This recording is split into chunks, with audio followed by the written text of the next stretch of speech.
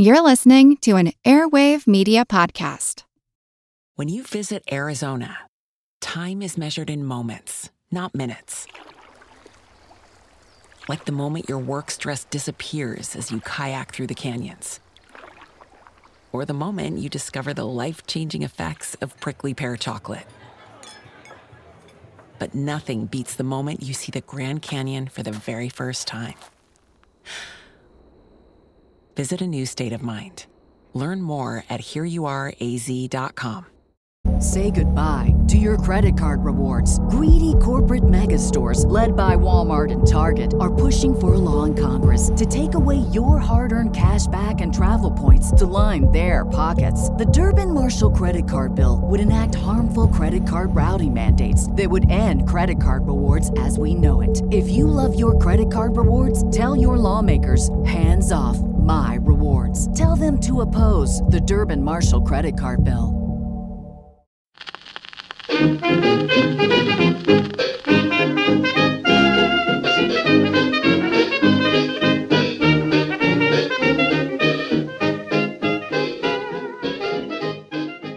Hello, delicious friends, and welcome back to Who Did What Now, the history podcast that's not your history class, with me, your host, Katie Charlwood, history harlot and reader of books. Welcome back, everybody. It is the first episode of the new year, and I know we're like halfway through January, and you did get like Dick Turpin technically as a delayed sort of thing, but I've not been well, and then I was away in Munich in Germany for work, so that was fun.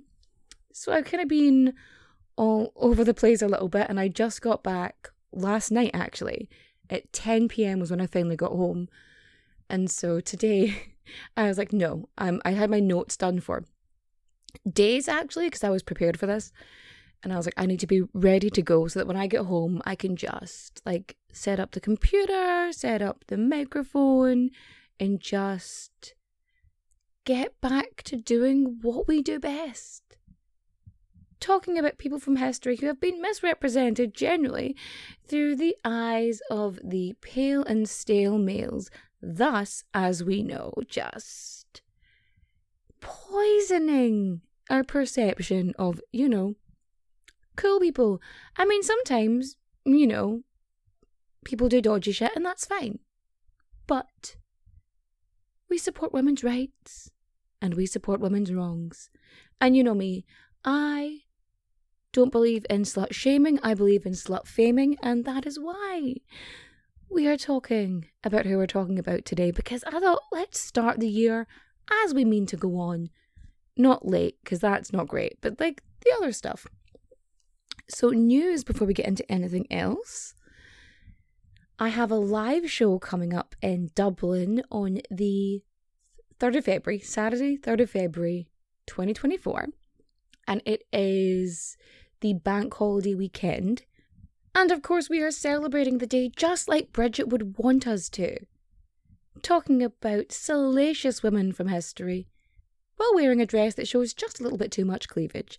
And that is just how we do it. Because again, I am your favourite history harlot.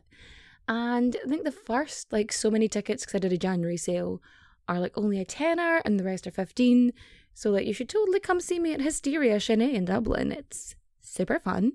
I did my gig there before, and I had somebody message hey, where else in Europe are you going to be? And I'm like, I don't know, it's January, and I literally organized this I think just after Christmas or just after New Year's. I was like, hey, I'll come do a show, yeah. And they're like, yeah, cool. So I haven't got anything else organized yet, but if you're in Europe and you want me to do a live show, I'm just saying, let me know. I'll come. Well, I mean, we'll see if you're cool and not like an arsehole.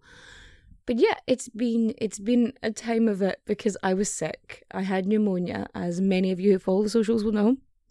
And yeah, it's been straight from one thing into work, and then I'm still not tip top, but it's fine. Then I had to go to Germany, and then I went to Munich, but then saw none of Munich. So that was fun. But I did eat many, many pretzels.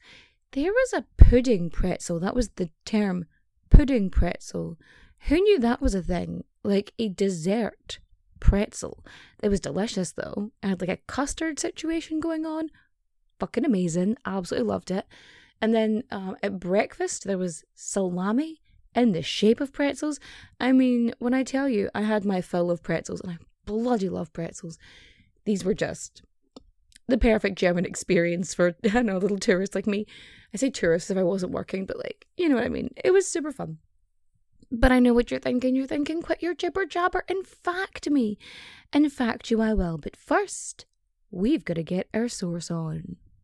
Our sources are Queen of Hearts, Marguerite of Valois, by Charlotte Haldane. The Rival Queens, Catherine de Medici, her daughter Marguerite de Valois, and The Betrayal That Ignited a Kingdom, by Nancy Goldstone. The Myth of Reine Margot, by Robert J. Seeley. The French Wars of Religion, 1559 to 1598, by Robert J. Knecht. Marguerite de Valois, La Reine Margot, by Eliane Vigneault. The Memoirs of Marguerite de Valois, by Marguerite de Valois. And of course we have our favourites, History.com, History Extra, and Biography.com. Are you sitting comfortably? Good. Then let's begin. So here is a woman I've wanted to talk about for like a long time, but I try not to stay within the Renaissance or like post-Renaissance like too much because, you know, there's so much other history out there that's just wild and fascinating and wonderful. But this period in history, those sort of 1400s, 1500s, they are wild. Like, it's clear that Europe is ruled by a bunch of teenagers for like a long time. Like, it's just as you would imagine it would be. Like, let's put teenagers on the throne. Let's see how it goes. Spoiler alert, not well, but fascinating history nonetheless. But yes, all this stuff is happening for like quite a long time. And then, just one thing after another, and this story has everything. Assassinations, weird names. I mean, some really weird names. Not just like, oh, they're foreign. No. Some of these names are ridiculous, and I will apologise for my pronunciation. My mouth isn't great at the minute, but we'll work it through. But yeah, it's got so much intrigue, desire, passion, weird religious stuff, so much going on, family, just, dynamics, oh my goodness. It's a lot happening, and it all revolves around one Marguerite de Valois.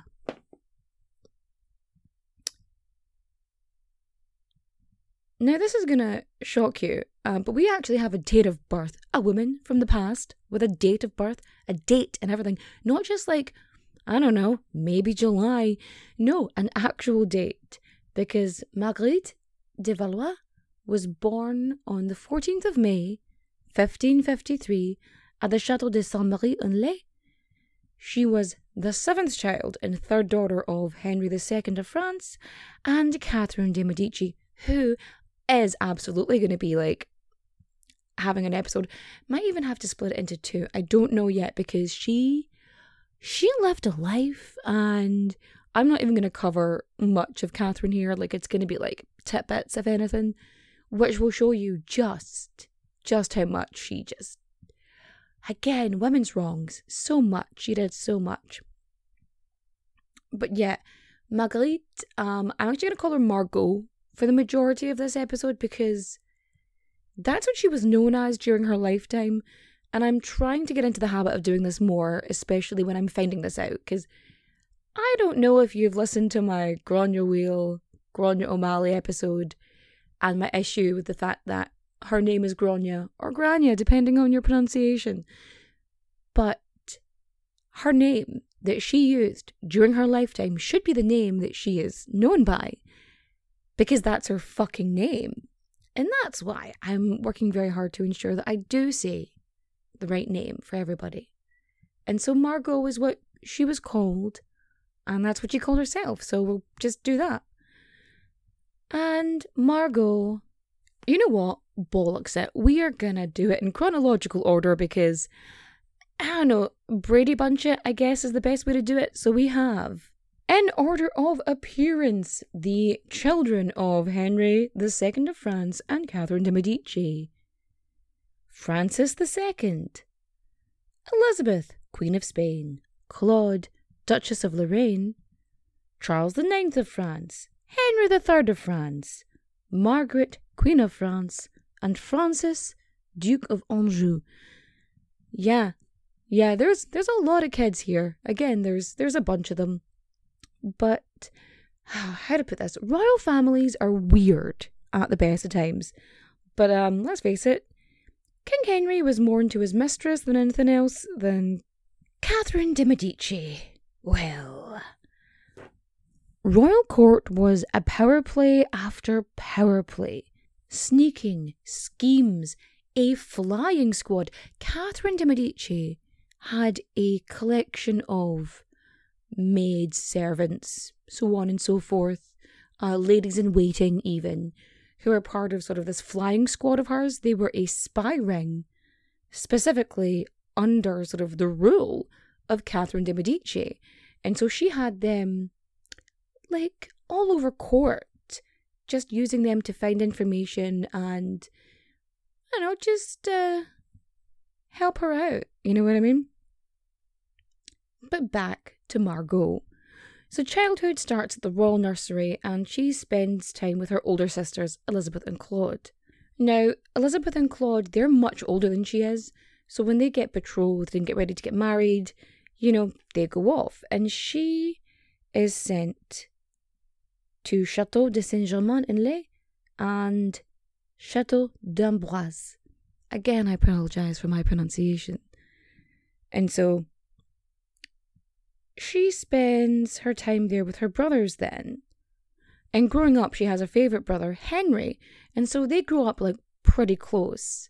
And it's Charles IX actually who gives her her nickname because he starts calling her Margot.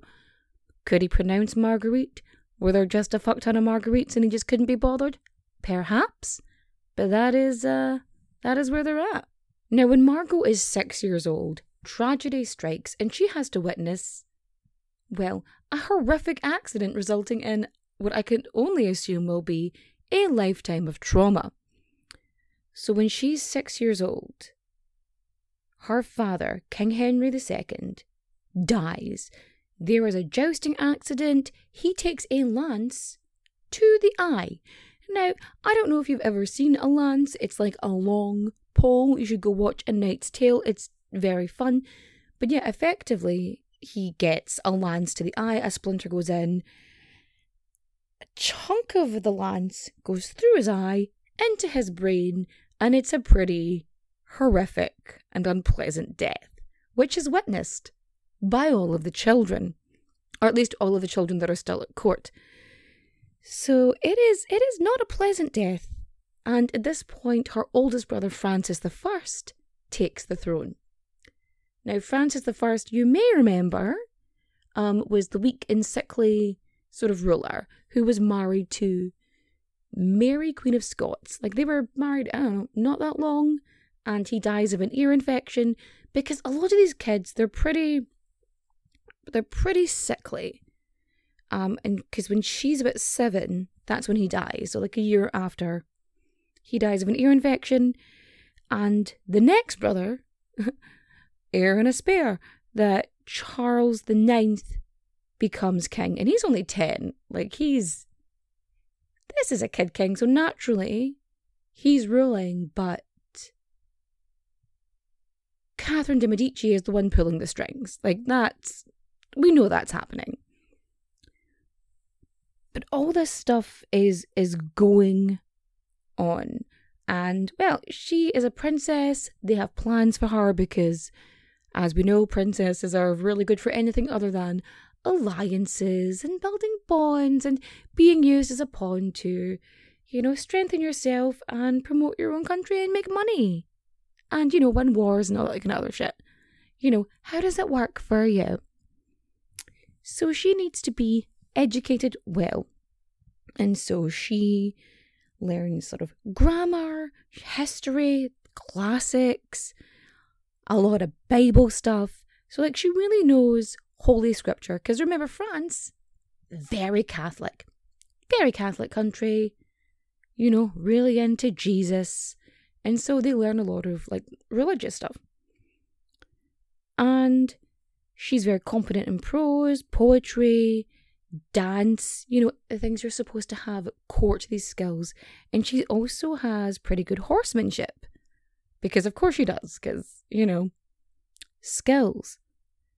And yeah, so again about the whole religious thing, French court is sort of a yin and yang situation. Because it's super Catholic and everyone is acting all pious, so it's like very straight-laced at the front, but party in the back. So behind closed doors, it's wall-to-wall smut. There's sex, debauchery, the liaisons dangereuses, you know, shit's going down. The Catholics, I don't know if you've ever met a Catholic. If you haven't, they are absolutely filthy. Like there's this joke about Catholic schoolgirls. It's all the, you know, repression and, I don't know, the tartan uniforms, I assume. But like there's all this repression and it just kind of comes out in hormones. And majority of the court, you know, they're not that old. So there's a lot going on. But yeah, most Christians are kind of dodgy in fairness, but Catholics are absolute horn dogs. So yeah, as she's growing up in court, you know, she's kind of aware of everything. They don't hide a lot from the kids because they didn't know to do that because, you know, it's the past. But she does a lot of stuff. She goes on a grand tour with her family. They sort of, for 2 years, they travel around France to just kind of promote the king and the royal family and just, you know, try and show themselves off, build alliances, you know, so on and so forth. And because of all this sort of issues that were happening in France, there's, you know, religious segregation as it happens. You know, I mean, this is quite a tempestuous time, I must say. But Margot, she kind of learns sort of political mediation from her mother, Catherine de Medici. Like, she pays attention. She learns shit. And as she's getting older, you know, she is female and of royal blood, and as such, they need to find her a husband. And so they start these marriage negotiations with like Carlos, Prince of Asturias, Sebastian of Portugal, Archduke Rudolph. Like they're trying to make these things happen, but they're not really landing anywhere. Things aren't going well. Now, growing up in royal court, so she would have spent time with, you know, all of like her siblings, but also people like Mary Queen of Scots and Henry of Navarre. So it's not like a royal nursery per se, but a lot of royals, they would send a person, a child, to go stay with like other royals, other nobility, and they would be raised by them effectively. And this would like build sort of relationships and strengthen bonds. Unfortunately, Henry of Navarre, his mother Jeanne, she ain't happy he's there. Instead of seeing him like a ward of the royal family, she sees it effectively as kidnapping. Kind of like Theon in Game of Thrones, like when he's taken by the Starks. I don't know if you've watched Game of Thrones, but the Greyjoys, his family, basically see it as a kidnapping. They see it as like stealing like the last male heir. And Henry of Navarre, he is like the male heir of Navarre. And so, yeah, like they're keeping a hold of him to make sure he doesn't start any shit, or his family doesn't start any shit. There's just kind of issues there because Henry's family are, how do I put this? they're Huguenots, they're Protestants, effectively. And again, very Catholic country, and there's these Protestant sort of pockets happening. There's slight uprisings, and it's not greatly appreciated by the royals as such. And so by keeping him there, it kind of puts pressure on those sort of the Protestant side. Now, growing up in court, Henri of Navarre, he's not like the hottest guy. Like, he's fine, but he's not, cool. And I think as well, if you grow up with someone, they're less attractive to you, because it's like having a brother. Like, Mary Queen of Scots would have been like a sister to her, because she was trained to be like a French princess, as we have discussed before. But Henri, he's not that fun or interesting or smart as far as any of the documents say. Like, I can't find anything that great about him. It just seems to be more convenient that he's there. And also, how many times do I have to say this? Your family tree should not be a wreath.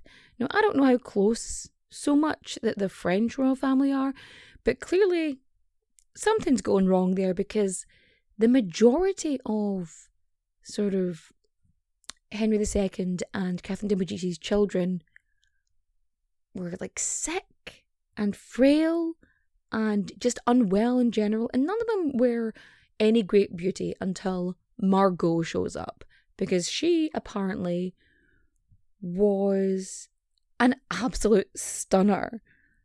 Her older siblings, they're fine, I guess. I mean, we know that Francis the First, he was very sort of sickly and weak, and he was short, because I know that Mary Queen of Scots, like, she was pretty tall anyway. Like, she was very tall for the era. But yeah, they weren't anything, to shout home about. But you had dignitaries and foreign delegates who would write back home about how fucking gorgeous she was. She was so beautiful, she was referred to as the Pearl of Valois. Like, she had a great sense of style, she wasn't sick like her siblings, so she wasn't outwardly ill, she wasn't noticeably sick. And she was just beautiful, and she was fashionable, and she was, the it girl of Valois. Like, I have to share this quote with you because it's just amazing. The beauty of the princess is more divine than human. She is made to ruin men rather than to save them. Now, I don't want to be pernickety here, but I am going to be absolutely pernickety here. But this is basically calling her just a slut, effectively, because she's flirty, because, courtly games of love are very much of this period. And so because she's flirty, and because she is gorgeous, and because she's just effervescent, she's just wanted and desired, and she plays on it a little. And naturally, clearly, men do not like that. I'm not saying times have changed, but yeah. So when Margot was a little bit older, when they're about 14, 15, because there's not much age difference between Henri of Navarre and Margot. There's like a couple months, I think. So when he's about 14, 15, Jeanne, Henri of Navarre's mother, basically kidnaps him back, and she swipes him back to the palace in Navarre. And naturally, Catherine de Medici is pissed, because she had been conned, and Jeanne of Navarre had used Catherine de Medici's money to abscond with Henri. Like, she had orchestrated it, and she'd used Catherine's money to do it. And if there's one person in the world you do not want to piss off in sort of medieval France or Middle Ages France, Catherine de Medici, definitely one of them. Like, no, no, that's not a person you want to bother. Absolutely not. Like, you're digging your own grave there. So, during their teenage years anyway, so Enley's gone for a bit. And during Margot's teenage years, like, she's really close to her brother Henry. So, I know there's so many Henrys. So I'm going to be like Henry and Henri because it's just easier. So her brother Henry, they're like really, really close. And it gets to the point that the Valois family, so this, I don't know, so again, weird relationships. They are sort of scheming and sneaky, and there's a lot of like political backbiting and a complete lack of trust and obsession with power seems to be going on here. So her brother Henry, he basically gets Margot to get close to their mother, Catherine de Medici. Now, Henry he's the favourite. He is the favourite child, he's the golden child, and he's very close to his mum. But when he's away, he has Margot sort of become very close to Catherine. Like, she is the first person in a room with her, last person out. She is helping her, getting involved in planning, because again, she's mainly ruling for Charles. Like, she's quote unquote advising him, because that's what Catherine de Medici does. She just puppet master in the corner. And when Henry, her brother, has to go away, he leaves Margot in charge of his affairs. And she rules and plans and does all this stuff for him. But unfortunately, when she is there in court, there is the gorgeous Henry of Guise. De Guise, I should say. Not the geese. Not the geese. Those are dangerous and evil, and they will beak you in the face. And Navarre being gone, she's unbetrothed, she's a free agent, and there is this absolutely gorgeous, stunning, hot, sexy, older than her dude. And they kind of flirt and they do the usual stuff, kind of the courtly games of love. They're joking about, and you know, they're flirtatious in nature because she's a teenager. You know, it's what she does. Hormones. And rumours start circling around court, especially because de Guise's family have been caught up in, you know, a sticky wicket or two. And there is this conspiracy that the Guise family are planning to kidnap King Charles IX. So obviously that goes down like a lead balloon. And these rumours start spreading. And so Henry, he suspects a secret romance between Margot and de Guise. And there's rumours of like marriage plans. And there's all this, again, bullshit swirling around. But it's mainly just because they're hot young things and she's not an idiot and things are going well. So, unfortunately for Henry, de Guise is very popular around court. He's just, you know, ladies' man, man's man, man about town. He is adored. And Henry doesn't fucking like that. So when he comes back and he hears these rumours and he sees what's going on, he is not very happy with Margot, and this split happens. And again, when these rumours are going round, he basically creates this lasting brotherly hatred between Margot and himself, because when the family discover, when he dobs her in and accuses this of happening, like de Guise being, you know, this older, like, teenage boy, could have easily started saying that he did do, you know, that he deflowered the fucking king's daughter. Like, he could say he did that, but yeah, no, didn't happen, and it's just bullshit spread around court, which was then fueled by Henry of Anjou, her brother, because he was a jealous fuck. So Margot had been getting close to her mother for 4 months, and she had become the favourite child. She had been learning Catherine's ways. But after Henrique of Anjou comes back all pissed off... This is the story of the one. As a maintenance engineer, he hears things differently. To the untrained ear, everything on his shop floor might sound fine, but he can hear gears grinding or a belt slipping.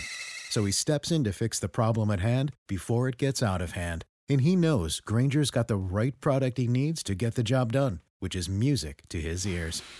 Call, click Grainger.com, or just stop by. Grainger, for the ones who get it done. Say goodbye to your credit card rewards. Greedy corporate mega stores, led by Walmart and Target, are pushing for a law in Congress to take away your hard-earned cash back and travel points to line their pockets. The Durbin-Marshall credit card bill would enact harmful credit card routing mandates that would end credit card rewards as we know it. If you love your credit card rewards, tell your lawmakers, hands off my rewards. Tell them to oppose the Durbin-Marshall credit card bill.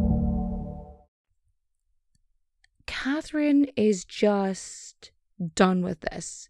She stops really communicating. She distances herself from her daughter, and she just goes back to having Henry of Anjou be her favourite. And all of this happens is because he snitched. He sets her up. He claims they were boinking and actively trying to wed, which she couldn't do anyway. Like, Margot can't do that. That's not an option for her. She can't get married without the king's permission. So, like, Charles has to agree before she can do anything. She has no power in this. She has no choice. And she, growing up in that court, would be well fucking aware of that. And marrying without the royal permission, yeah, that's just fucking stupid. And Margot is not an idiot. But because Henry of Anjou was an absolute dickhead, this results in Margot being dragged out of her room and beaten at the request of the king. Because, again, these rumours then go back to Charles, who thinks that he has been publicly disgraced by his sister, that she was not following his rule. And these beatings keep happening. And it's absolutely shocking because here's the thing. In the 16th century, in order for these political considerations to happen, in order for these agreements and arrangements to work out, the princess, a princess of royal birth, a noble-blooded king's daughter, she has to remain a virgin up until her wedding night. That is the rule. Like, that's it. End of discussion. You cannot have your honour disgraced. You cannot have the king's honour disgraced. I mean, I know she's the king's sister at this point, but still, you can't do that shit. Like, her life would not be worth living. And again, we've said over and over again, like, the easiest thing to gain and the hardest thing to lose, especially as a woman, especially throughout history, is a reputation.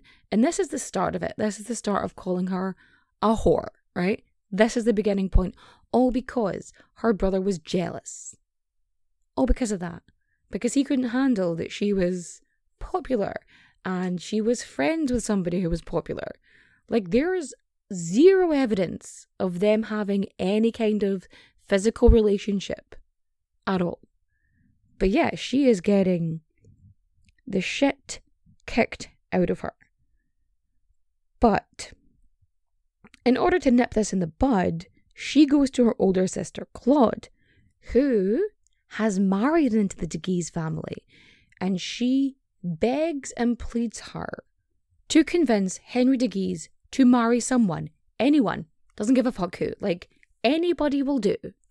Pick one, because she needs these rumours to go to bed, excuse the pun. Because, you know, she doesn't want to get beaten daily because she was polite to some cute dude at court. Like, she doesn't want that happening. I know I wouldn't want that happening. And I think, as, you know, plans go, I think it's a fairly reasonable and acceptable one. Anywho, next thing you know, Henry de Guise gets married. Huzzah! Margot even attends the wedding.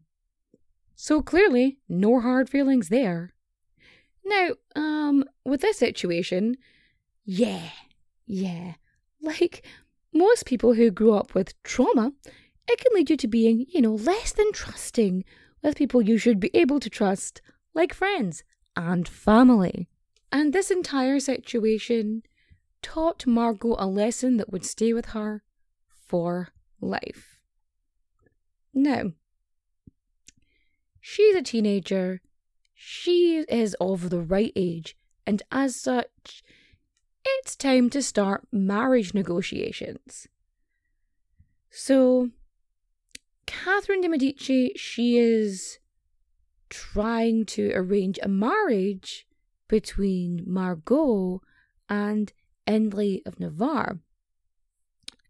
Because he's a Huguenot, a Calvinist, a Protestant, any of those. He's one of those things, right? And she is trying to arrange a marriage between the two, even though she fucking despises his mum, Jean. Unfortunately, over the years, Catherine had alienated a fuck ton of people for, being a strong-willed woman in power who definitely poisoned a few enemies along the way. But anyway, there wasn't a lot of options left. And so there's this possibility that by marrying into one of the leading Protestant people, they could stop some of this religious upheaval and, religious war throughout the country. Perhaps, possibly, work it out. So, this union is aimed to strengthen sort of the family ties and end the French wars of religion between the Catholics and the Huguenots. And, so France is basically in this civil war because of sectarianism, really? Yep, sectarianism. They're fighting because one of them believes in Mary, the other one doesn't. One likes statues, one doesn't want statues. Where do you keep the toaster? It's weird. But it's a thing. Do you believe in the same God? Yeah. Oh, okay, cool, guys. Yeah. It's such an odd one. But anyway, yeah, they're trying to put a plaster over a gaping wound, with this sort of marriage. So, on the 11th of April, 1572, Margot is betrothed to Henry, and they're both 19 at this point. And, it's expected that this is going to be a popular union because of who's who. But, again, the Catholic-Protestant divide, which I know, this may shock you, caused some unrest. Little bit of controversy, and people were well mad at the thought of this union, effectively. And it was assumed that because Margot, being the woman in this scenario, would convert to her husband's religion, thus tainting the royal family or something. But yeah, no. See, Margot is proper Catholic, and she saw conversion as effectively setting herself up for eternal damnation. And she wasn't already super keen on marrying him, one, for religious reasons, and two, because he was boring as fuck. But, it didn't matter anyway, because she's a princess. She exists as a political pawn to make, build, and strengthen alliances. And as such, she has to do what she's told. She has to marry him. That's the be-all and end-all of the situation. But what Catherine de' Medici does is she forces Henry of Navarre to convert. So he is forced to convert to Catholicism, even though he's a Protestant. It's the situation. But this happens a little bit later on. I'm skipping ahead a wee bit. So this is It's a weird wedding at the best of times. The service is unusual because Pope Gregory the 13th, he refuses to provide a dispensation for the wedding. Just straight up, he's like, no, I'm not allowing this to happen one way or the other. And it just gets weirder from here because Henry of Navarre is not Catholic. He's not even allowed to step foot in the Notre Dame Cathedral, so before he converts. And what happens is Henry of Anjou, the brother that she fucking hates, has to stand in for him. Now, marriage by proxy is not unusual at the time, but having your brother stand in for your husband in a wedding ceremony, it's weird, okay? It's weird. And actually, the mother of the groom isn't at the wedding because she's dead. So they are engaged in April. And then in June, Jeanne, Henry of Navarre's mother, dies out shopping for a wedding outfit. Now, the rumour is that because, she had insulted Catherine by stealing back her son and stealing Catherine's money to do it, that, Catherine de Medici held a fucking grudge and had her poisoned by way of gloves. So, of course, you have to wear your gloves. They're, part of your royal attire. So the theory goes that the gloves were lined with poison, and when she tried them on, dead. That's a theory anyway. So she dies, and because she's already engaged to him, Margot becomes Queen of Navarre when Jeanne dies. Now, in 18th of August 1572, at the Notre Dame Cathedral, Margot and Henry of Navarre are married. And now, this is going to shock you. There's propaganda again.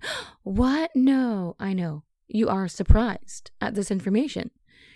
So there's this whisper going round that Charles IX forces this marriage, which, honestly, load of bollocks. Because, he wanted an alliance and it was safer for everybody for this to be in place. It made sense. This was a reasonable, union to have. But there's this theory that he, forced her head down to nod, which didn't happen. It just didn't happen. But yeah, it's, again, people are just mad about it because religious shit. And it almost becomes a red wedding situation. Too many Game of Thrones references in this, actually. So the celebrations last for a couple of days, because that's how royal weddings work. Celebrations last for a period of time. And a lot of prominent Huguenots, they had come to Paris to celebrate this because for them, this is a big step up because their Protestant king, or a Protestant king, is marrying the Catholic princess of France. And so they're seeing this as a big win. And again, they're assuming Margot's going to convert. So there's this whole sort of idea happening. And a few days after the marriage, there was the St. Bartholomew's Day massacre. And because, again, a lot of these high-ranking Huguenots were in Paris, for the wedding, for the celebrations, they're assassinated on the orders of one Catherine de Medici.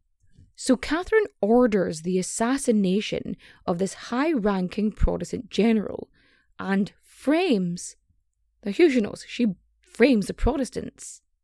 But the plot thickens. Because how she does this is she also makes it seem like the Huguenots, the Protestants, were trying to frame her.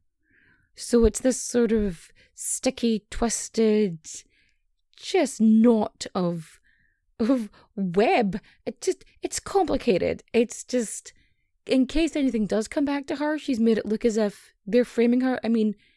It's a smart plan and it worked. It did work. Now, Margot was actually sitting with a bunch of these high-ranking Protestants. Like, she was spending time with them when this assassination occurred, so she knew a bunch of them weren't involved. So, because she was with so many of them during the time where the attack occurred, she knew they weren't part of this, and she actually has the only eyewitness account of the family. Like, she writes in her memoirs about this happening. And so when the massacre happens, when, you know, this uproar because the Protestants did this thing and, you know, they're blaming, you know, the Queen, Catherine de Medici, you know, they must be stopped. And, you know, when there's sort of religious tension, when there's sectarianism in any sort of society, they just are waiting for a spark to ignite the explosion. You know what I mean? They are ready to cause chaos. And that's what happens here. But Margot, she is in her beds one night. I think it's the day of sort of the massacre. And this Huguenot comes stumbling into her room, which, first of all, big no-no. You do not enter, you know, Queen/Princess's room uninvited, especially random man. No, that is a big no-no. And being the defiant queen that she is, she like leaps out of bed, kind of blurry-eyed, sees what's going on, sees this wounded dude, whom, as far as we can tell, doesn't know that well, and sees that he's being chased by like palace guards and archers and all this shit. And being the defiant bitch that she is, she jumps between him and the guards, and she's like, don't you fucking touch him, not a chance. And so she basically saves his life, and she tends to his wounds, and it gets to the point where she is bringing Huguenots into her rooms, her areas in the castle, because the guards can't cross her. They can't step in and fuck this up. You can't, you know, do anything to the king's sister. And so she saves just like a bunch of lives. Because, you know, she doesn't want a mass murder like on her doorstep. And she doesn't want involvement in it. But she feels that she's partly to blame for it. Like, again, because she's grown up with trauma. Like, and she's doing her best to just, protect these guys. And the St. Bartholomew's Massacre, because it happens on St. Bartholomew's Day, for the record, it is huge. Like, it starts in Paris, but then it spreads all over France. It is, you know, from the main city out to the countryside, and depending on the numbers, like, it's so fuzzy. Like, there's no definite sort of information. Like, from low to high, the guesstimations are between 5,000 and 30,000 Protestants are killed. And this fucks things up for them, really, because it tips the scales. There are so many prominent players assassinated that the Huguenot cause is just bollocksed up. And not only do you have like these main political figures just wiped out, you have this mass reconversion happening. So people are reconverting from Protestantism, Calvinism, Huguenots, whatever. They are converting back to Catholicism, you know, to save their skins, if nothing else. Even though conversion for a lot of people, like I said before, it's selling your soul. It's eternal damnation. You're going to burn in hell. Like, that's what they think they've signed up for now. Because they're just trying to survive. And this is again where Henry of Navarre, this is where he converts. Because Catherine de Medici's like, you know, you want to survive, you got to convert. So he does. But then she goes to Margot and she proposes an annulment of the marriage. You know, oh, look at the civil unrest, all of these issues. You know, it's almost as if she had planned this in advance in order to remove, you know, detractors and issues. You know, enemies. Possibly. Who could say? Me. I'm saying it. She was involved. And knowing what's happened and feeling the way she's feeling, Margot says, fuck this for a game of soldiers. She's going to protect her husband because, as far as she's concerned, they have wed under the eyes of God.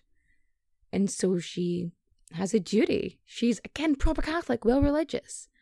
And so in order to save her husband's life, because she feels, again, responsible for the mass murder of all of these people, that she tells her mother that they cannot annul the marriage because, you know, she is his wife in every way.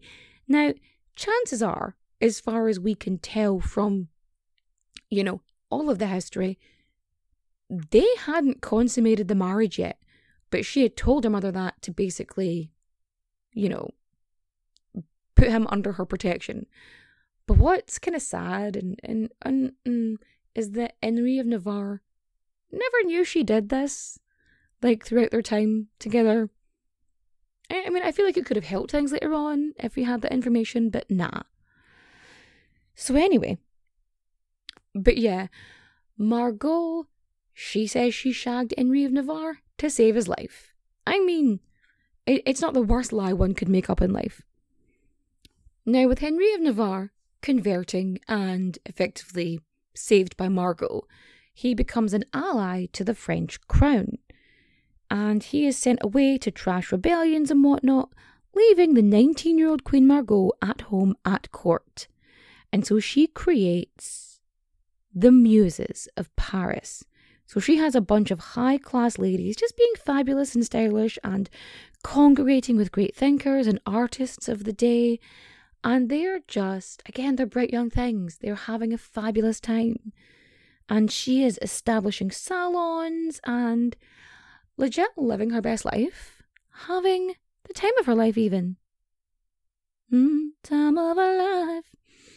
And yet, well, you know, Henry's away, Margot will play, and she meets at one of her soirees Joseph de Boniface, who was in his late 30s, another ladies' man about town, and he woos her.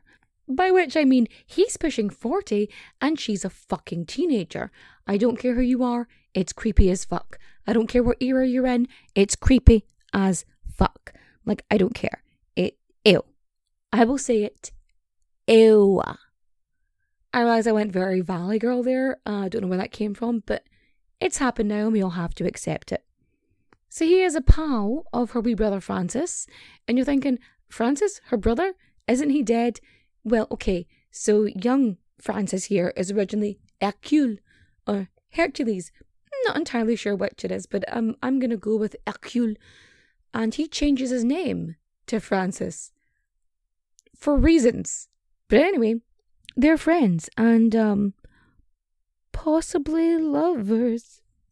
And she starts up, I mean, I don't want to call it an affair because, you know, it's a creepy older man with a teenage girl, and it just feels weird. It feels weird. But yeah, stuff happens there. Anyway, and when Margot is 20, King Charles IX, his health is, well, deteriorating is probably the best way to go, because his mental state is not great. And he gets very, very sick. And during this time, in order to keep Henry of Anjou, you know, not being an arsehole, he gets elected King of Poland. Because Henry of Anjou, he is very rigid, very strict in his particular belief system. And he's dealing with these uprisings in Poland. Because, you know, he has a thing for suppressing Protestant worship. Doing what he does best, you know, be an absolute dick. He is crushing it all over the shop. And this leads to a plot by sort of the malcontent, who are these moderate Catholic lords.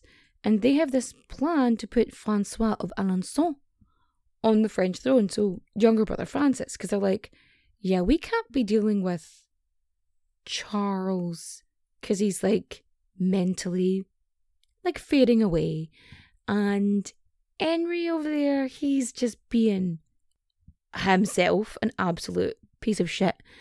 And so they're like, yeah. And Francois of Alençon, he is a bit more chill. He's a bit more lenient when it comes to sort of religious differences. And his willingness to compromise in religious matters makes him like a really good option, because a lot of people are just tired of bloodshed.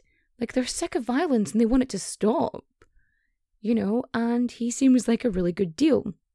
So yeah, Francois and Henry of Navarre and the Catholics, the moderate Catholics, the reasonable Catholics, people who are sick of fighting, and the Protestants are arranging, orchestrating, planning a coup d'etat.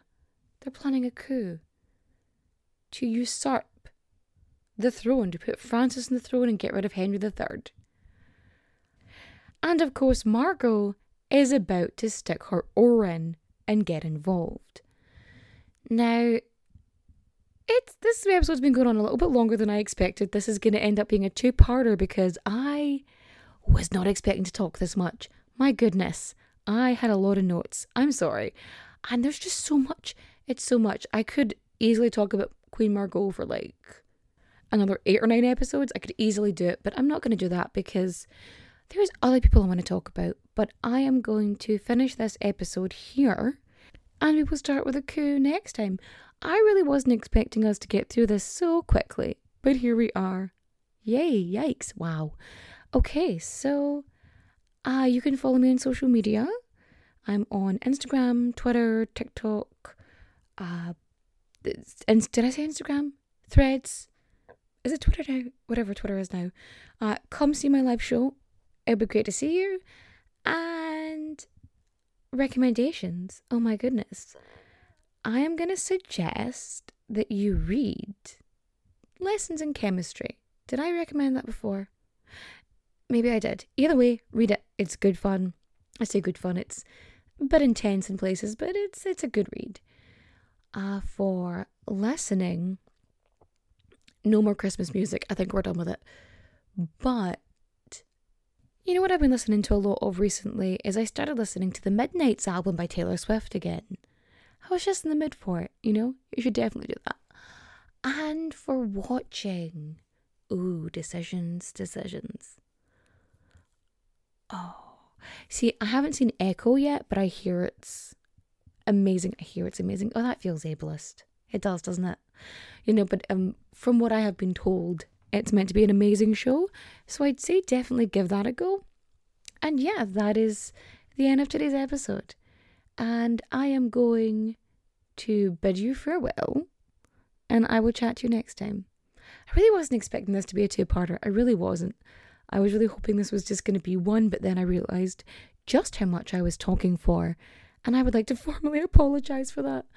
I think as well, I'm not quite speaking properly. I'm not quite there yet. It's, again, just the issues are back, but it's fine. And we will get through this together. But, adios, au revoir, auf Wiedersehen, my friends. Bye-bye.